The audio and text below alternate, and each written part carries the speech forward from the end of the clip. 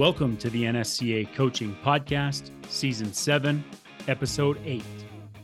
I think the science and the nitty-gritty is a huge part of our profession, don't get me wrong, but the kind of ability to connect with broad groups and types of people is the thing that makes coaches effective. This is the NSCA's Coaching Podcast, where we talk to strength and conditioning coaches about what you really need to know but probably didn't learn in school. There's strength and conditioning, and then there's everything else. This is the NSCA Coaching Podcast. I'm Eric McMahon.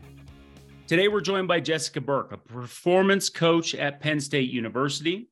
She's had a few stops along the way at various universities and excited to catch up with her. We ran into each other at the NSCA National Conference last year and have stayed in touch. And Jess, great having you on. Thank you so much. I'm really excited to be here and chat with you. So why don't we kick this thing off? Tell us about your role at Penn State. What sports are you working with? Yeah, so at Penn State, I work with women's lacrosse, men's and women's gymnastics, and then men's golf as well. So a really good kind of mix of sports and athletes.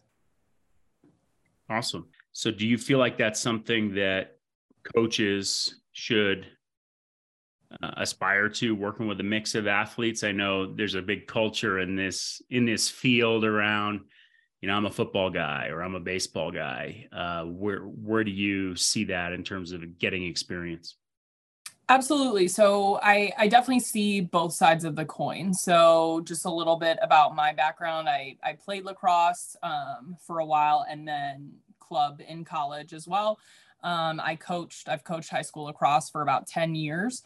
And so lacrosse is a really big part of my background. So working with lacrosse has been really special and something that I really deeply understand. But on the flip side of that, to be completely candid, before I got to Penn State, I had really limited gymnastics experience and knowledge. So I worked, when I interned at Michigan, I had the opportunity to work with gymnastics a little bit there, but that was really the depth of my experience. So coming in and just kind of being thrown into this sport that is absolutely insane in the best way, has been great for my development as a coach. So I definitely encourage people to, work with the sports that they're passionate about, but also keep that door open, because working with them and working with golf, it definitely has made me a more well-rounded coach and given me the ability to just connect with more athletes. So you've been at some big schools. I saw stops at Purdue, Michigan, now Penn State. Do you feel like the coaching day for college strength and conditioning coaches is maybe different than it was years ago? Getting into the culture of coaching, it's sort of a sun up to sundown profession. Do you feel like that's the way it is today? I know you guys have a pretty good sized staff there at Penn State. Yeah, I think, everywhere has a different vibe and a different process. I think it's really common for smaller schools where you're managing a lot of teams and you're spending your entire day on the floor to be there from that sun up to sundown. And the culture is very much, pay your dues, get in earlier than the boss, leave after he leaves, things like that.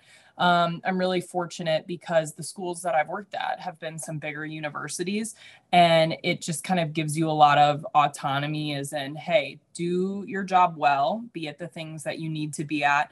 And here at Penn State, I'm really lucky because the people that I work with are really supportive of all of us having a personal life and all of us having some work-life balance. So I definitely have heard experiences from other coaches where it's been a very overwhelming day every single day.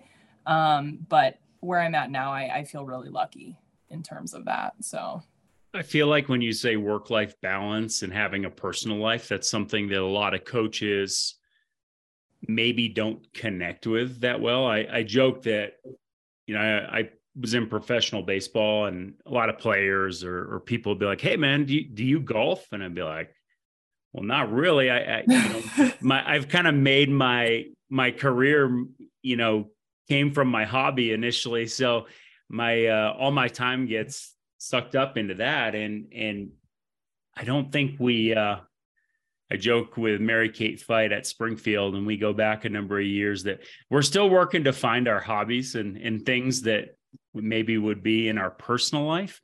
But I wonder, what do coaches need to hear about building more habits just to sort of fill your cup in different areas? How do you feel about that? I think it is a learn through experience kind of thing, because so this was not, my initial plan. I did not come out of undergrad with a kinesiology or exercise science degree. I have a very different educational background, before I got my master's. So this was kind of a spur of the moment life decision, right? I figured out what I wanted to do after I got out of school. So I worked really, really hard all the way through my 20s, just kind of working as much as I could, getting as much experience as I could, absorbing as much information as I could. And I'm really lucky that I had a lot of mentors that kind of told me like, hey, you need to slow down. Like, you are going to kind of run yourself into the ground before you know it. And being 25, you don't want to hear that. And you're like, well, you're just old and you have no idea what you're talking about. And then, you do it for a few years and you're like, oh, these people had a really good point. Right. So it was a lot of learning through experiencing, right? I definitely have hit that wall a few times. And like I said, I'm really lucky to be surrounded by a lot of people that remind me that it's okay to not only have a personal life, but, take care of myself. Like, I find myself going and apologizing that I have to go to a doctor's appointment, or, and my coworkers laugh and they're like, go, like, take care of yourself, have a life, take care of yourself as a person. So I think the culture is hopefully changing for the better a little bit. And I think it's just kind of perpetuating that message from coach to coach, like really just saying it out loud. Like, it's okay to go home early if you were here 14 hours yesterday, and getting that stuff out there, because it doesn't need to be the whole hustle culture model of work yourself into the ground every single day.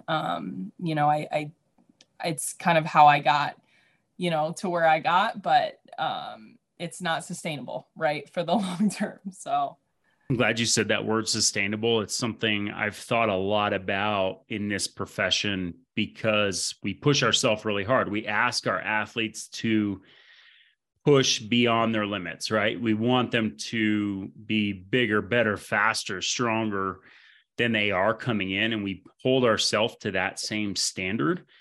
But there comes a point, like you're saying, of knowing our limits to be able to stay fresh in this profession, stay energized by this profession, so that we can keep giving back. Because if we give all of ourselves to it and just drown ourselves out of the profession, even though our intentions are good, right? We're trying to work hard and do this the right way, then we don't have anything to offer our athletes or our schools or what we're in. And that really takes away from us. I think that's a really great point that you make. There's a lot of young, motivated professionals. I think it takes a level of grit to get into this profession and stay with it. So early, I don't want to call it career burnout, but that realization in your mid-20s or maybe crossing into early 30s, I can think a lot of coaches start processing that and start thinking about those challenges, about how is this going to look in 10 years from now or 20 years from now. I think that's really real. I want to ask you about your social media. It's a different message than what you see typically in collegiate strength and conditioning. You talk a lot about body image and diet habits and some of the things that maybe you hear on the personal training side of of the fitness profession, but I think it's really positive and encouraging. And where does that message come from for you? I appreciate that. So I think that message kind of comes from, a big part of it is kind of what I needed to hear when I was an athlete graduating college. And I think it's true for a lot of people at very different points in their lives. But when I started creating content and started thinking about the voice that I wanted to have and the people that I wanted to reach, the number one question was like, well, who am I creating this content for? And I think a lot of strength coaches create content for other strength coaches, which is great. I follow a lot of really qualified, professionals on Instagram and things like that, and get a lot of really quality information from them. But for me, I decided that wasn't really the avenue that I wanted to take. I wanted something that could show my personality, and I wanted something that could kind of bridge the gap between, the level of expertise that we see in strength and conditioning and general population, right? There's such a divide between, what you need to be a personal trainer and then what you need to be a strength and conditioning coach. And the specialization, of course, is different, but in the grand scheme of things, we can really apply that knowledge to a much broader population. So for me, it was making that really in-depth knowledge really accessible for general population, and then also providing a really positive message surrounding food, surrounding exercise, things that I really needed to hear when I was in my early 20s. And just kind of cutting through the noise of diet culture, because it is really loud. And as we know, anybody can create an Instagram or a TikTok account and say whatever they want. And chances are, if, they look good or if they have a good physique, people are going to believe them. And so I really kind of saw a need for that in general population, just in terms of getting the right information out there and then kind of having fun doing that. So it makes me think a lot about where strength and conditioning fits within the fitness profession. Mm-hmm. And we're talking about culture a little bit here, but it's easy to get away from the fitness culture in the coaching world, right? We're coaching, we're in a collegiate environment, we're surrounded by coaches, we have motivated athletes. But when we go back to our education, there's a lot of those elements of fitness and exercise science that we have to learn to get to that coaching profession. And when I see your content on Instagram, it does really take it one step further beyond the collegiate weight room, where if, our parents were on there, or someone out in general population, just trying to get fit and healthy, they would be inspired by that. And it'd probably be pretty cool that this is a collegiate strength coach putting that information out there. So it's a really powerful message that, I know from a program standpoint, we separate coaching from personal training at the NSCA, but that's more administrative. Really, there is a connection there. And I want to ask you about your business. You have a virtual personal training business that you also manage clients. Yes. How did that get started? Honestly, I think it got started out of a need, to be quite frank, right? So at the beginning of this profession, you work a lot of hours for not a lot of money. And I think that for me, it was, how can I take my skill set and build something that can be my own, that's not dependent on how many hours I spend in a weight room. And also, I really enjoyed it. I think, like a lot of people, my first kind of job in, exercise science in this world was personal training, was working with clients. And I know there's a lot of people in strength and conditioning that kind of scoff at personal training, right?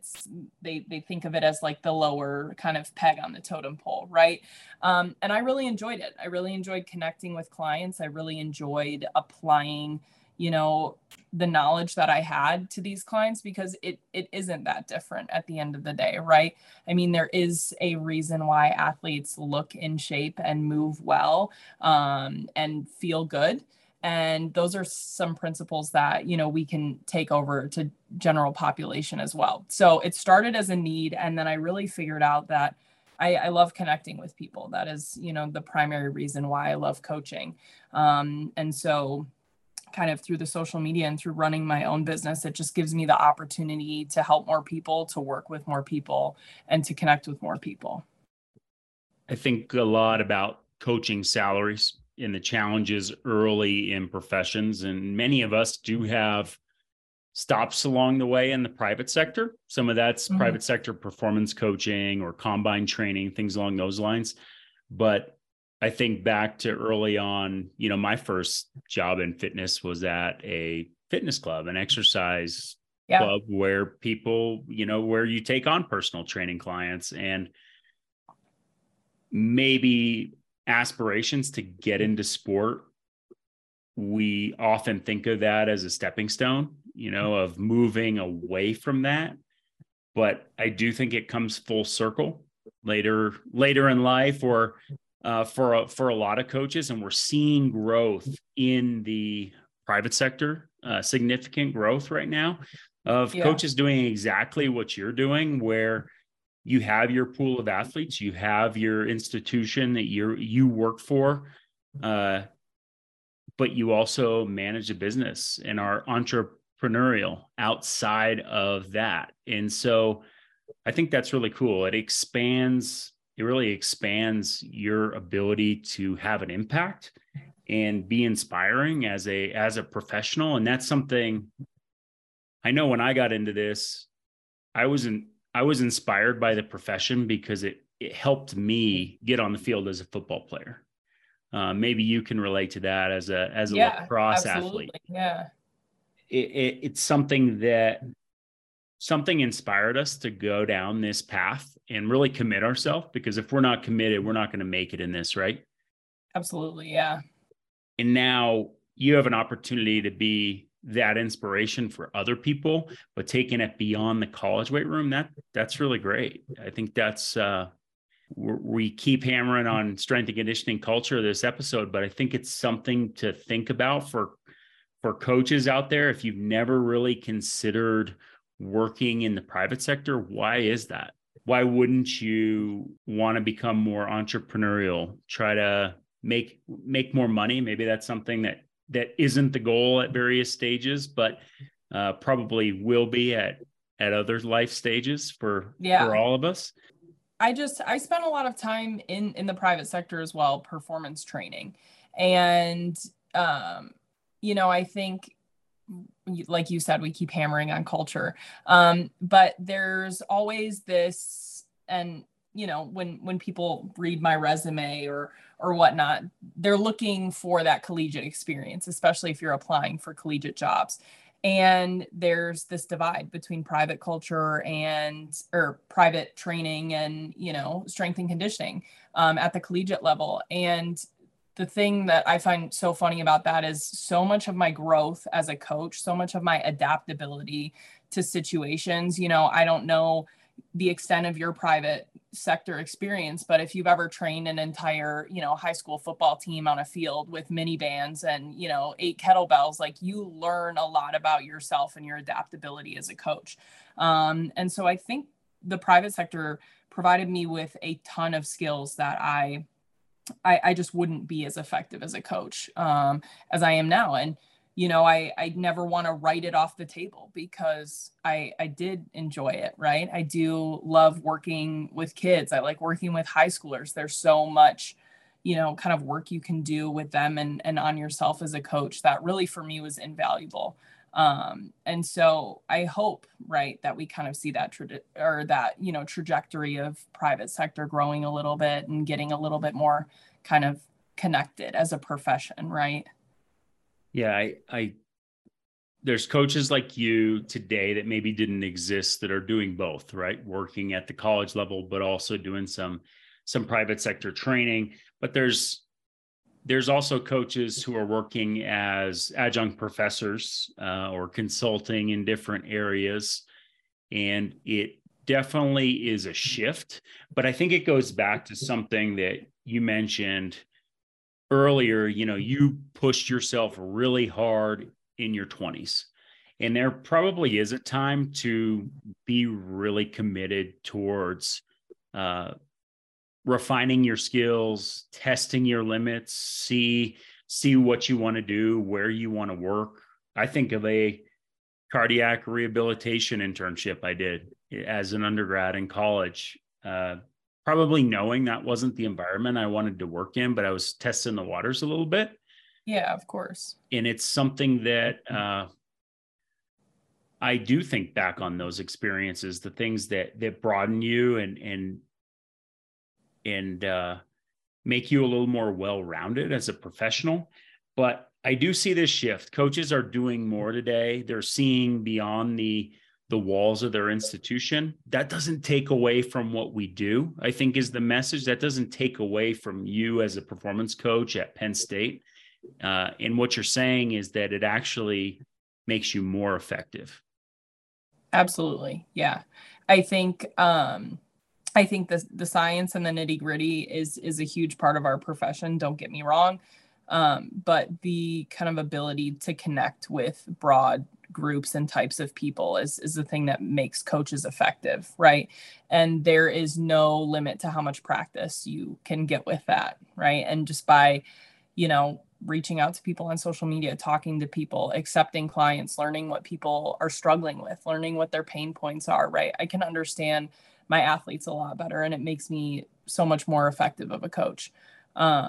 So I hope that people view these things as opportunities rather than, distractions or something that, like you said, takes away from your identity as a Penn State coach. For instance, like I have a lot of athletes that I coach, their parents that like follow me on social media, right? And they're like, I love your message. Like, this is so great. Like, I wish more kind of coaches were, outward about their experiences in life or their struggles with diet culture. Or, I think it's so important for athletes to, see that the professional in this space that is supposed to have it right all together, like still gets tripped up on diet culture. So I think there's a lot more good that can be done with it than, negative in terms of taking me away from my work at Penn State, because it all is just one, right? One kind of cohesive experience for me, at least. So they just kind of fit hand in hand. Yeah, I think it's really cool. I think it's really, I've never heard anything like that before, of a collegiate strength and conditioning coach working with their athletes' parents. A lot of them follow me on Instagram. They reach out all the time. And we have a lot of really awesome parents, but they're awesome. How cool are those Thanksgiving conversations when talking about how training's going and you have the same strength coach? That is so cool. Yeah, no, it's funny. I'll usually I give my athletes crap in the weight room. I'll be, coaching them, and I'll be like, hey, your mom just followed me on Instagram, and they get a kick out of it. So no, it's a good time. It's funny. Let's jump into some training. You mentioned working with high school athletes. You obviously work with high-level collegiate athletes, and then some folks that are older, beyond the college age years. What are the areas? Let's start with college. When freshmen or first year athletes are coming into programs, what are some of the trends or areas that you're seeing that are maybe some of the biggest gaps or differences from what you'd expect? Yeah. So a lot of my athletes are female athletes, right? That's definitely the majority of the athletes I work with at Penn State, and just have worked with, because I think, for a while, this was very much a man's profession. And so a lot of private sector people were very excited that there were female coaches, and they wanted their daughters to work with somebody who understood the female body. So, I'm working with a lot of these female athletes, and the great thing is that girls and women are lifting earlier in life, right? Especially if they're athletes. That is the great thing that we are noticing. The kind of unfortunate part of that is the quality is not always there, right? The groundwork has not always been done before we've started to load the barbell. So while I love the fact that girls are spending time in the gym in high school and things like that, there definitely is this gap between, coaching at that level where males might not need as much instruction or as much monitoring and are a little bit stronger naturally and just pick it up more naturally. And there's, not necessarily that focus on, like I said, the groundwork, right? I have a lot of girls that come in that tell me they squat over 135 pounds. And then I put them under a barbell with no weight on it. And I'm like, there's no way we're putting any weight on this barbell. Like a lot of mobility issues, a lot of things that have not been addressed, because I think we're so excited that girls and women are finally getting into the gym at a young age, that we haven't necessarily done that groundwork beforehand, if that makes sense. No, totally. I think that's the themes there. Earlier access to strength and conditioning across the board that shows growth of the field, but we need more quality at the youth levels in terms of the type of coaching that athletes, particularly young women, are getting access to.